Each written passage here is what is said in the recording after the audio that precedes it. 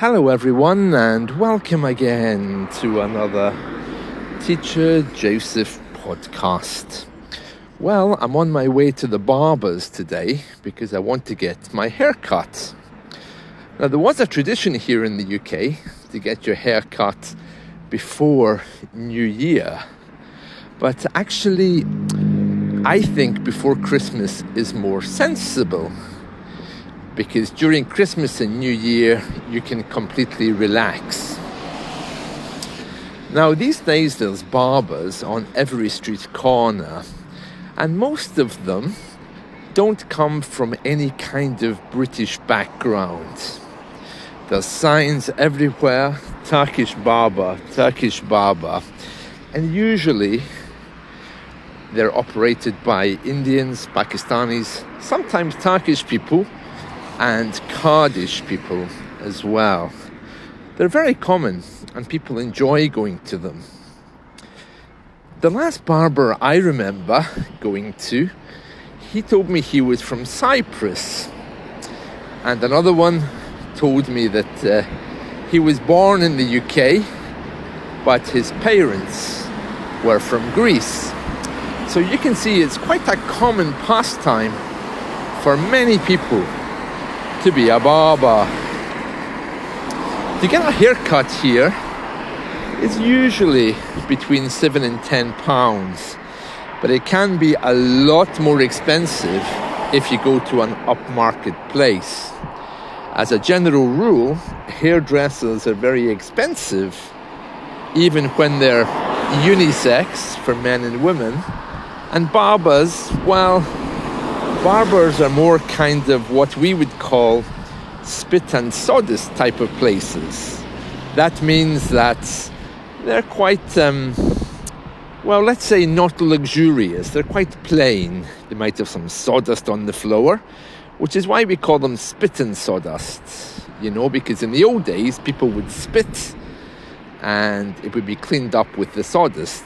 Thankfully, in my generation at least, we don't do that anymore, but we still sometimes refer to pubs and barber shops as spit and sawdust places, meaning that they're very plain. They might not have any decorations or carpets. They might just have the barber pole outside. A lot of Irish pubs are spit and sawdust kind of pubs as well. You know the meaning of spit, right?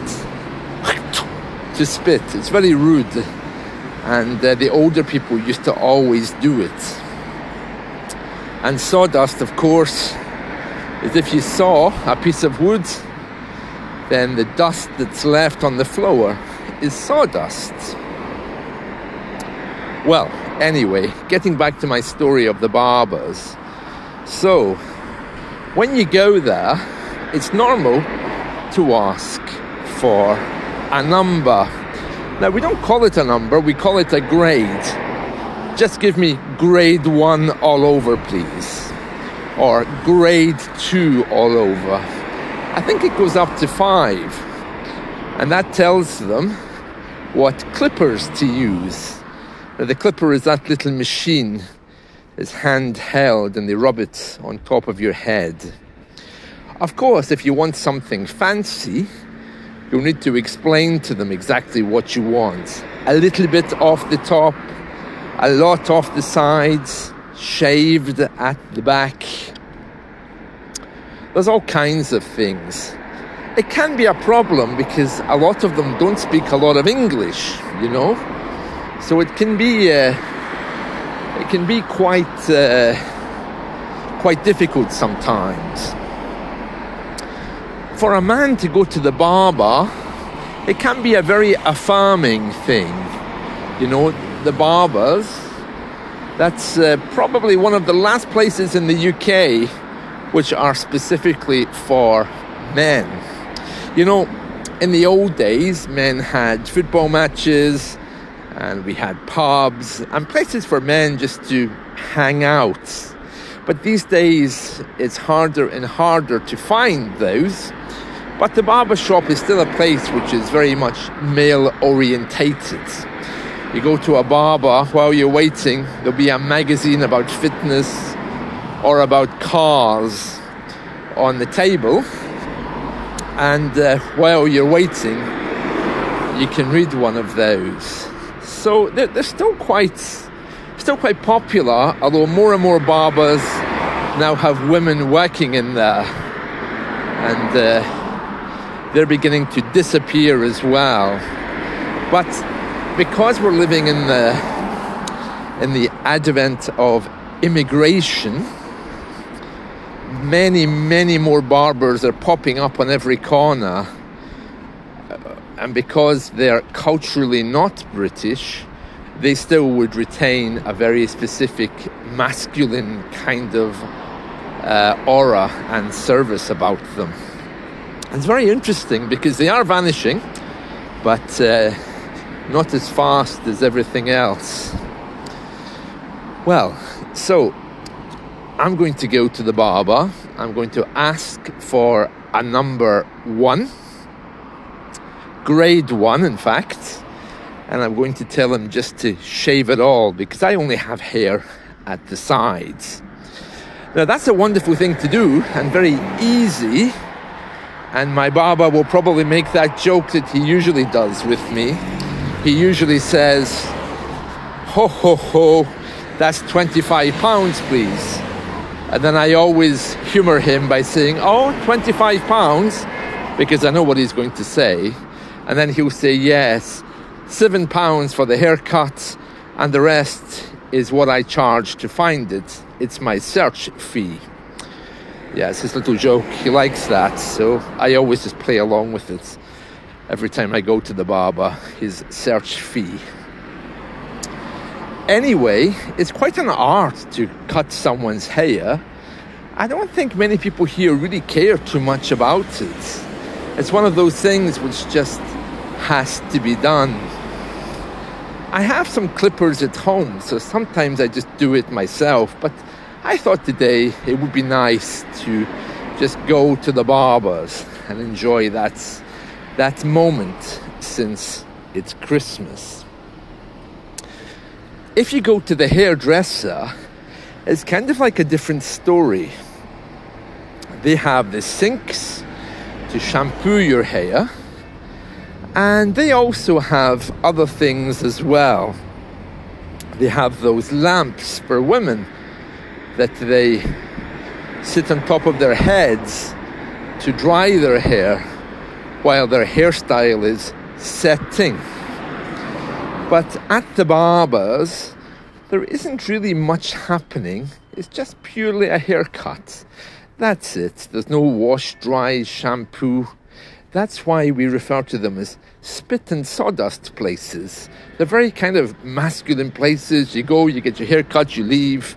It's not a place for conversation.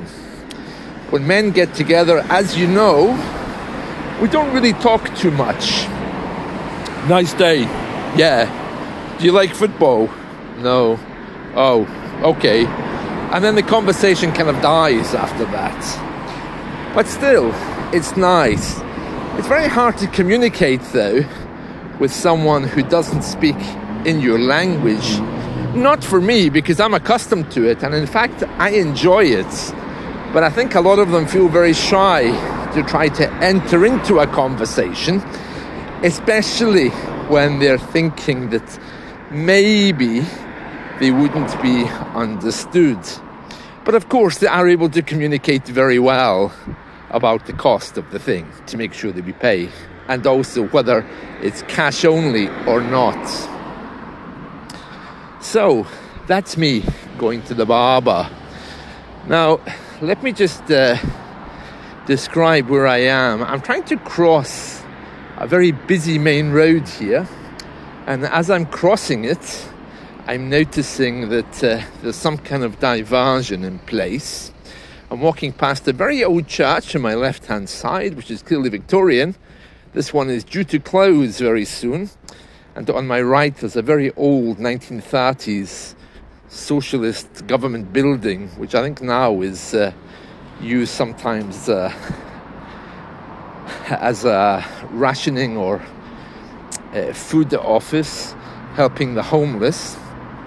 Ahead of me is the old railway bridge, And beyond that, I can see the tower of our town hall, which no longer has any administrative purpose. They moved all of that to another office, but it's now some kind of conference centre. There's a bus approaching. I can see that as well. The traffic is quiet because the lights have just changed, so the traffic will be coming before me in a minute. Yeah, here it comes, and you'll hear that as well. Looking to my left, I can see that there's a lot of parked cars. And just like I said last Sunday morning, I'm unclear on where all these people are going, because this is Sunday morning, 10:20. They can't buy alcohol until at least 11. So I don't know why they would be up early and out. I am, because I'm older. But bearing in mind the amount people drink here, I'm kind of surprised a little bit at the number of people on the street. And speaking of people on the street, I was really sad yesterday because I was on a bus going home from the shopping centre, and there were maybe 5 kids sitting behind me at the back of the bus.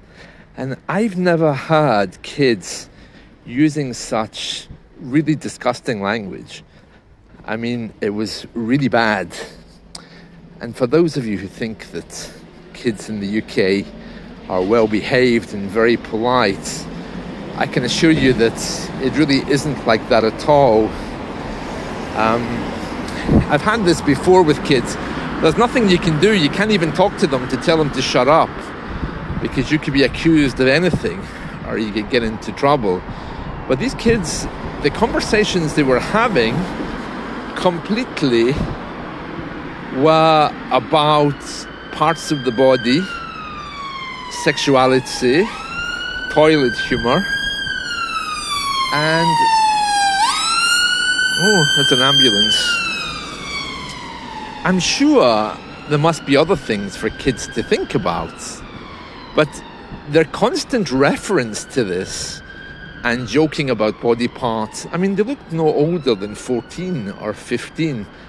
I just felt really, really sad about the whole thing. And the thing is, I was a bit uncomfortable and also a bit afraid, because you don't know what they could do if you challenge them, because they didn't look nice. Now, this is fairly common these days. Our bus company has now stopped some services in the evening because it says that there's too much vandalism, even to drive through the streets.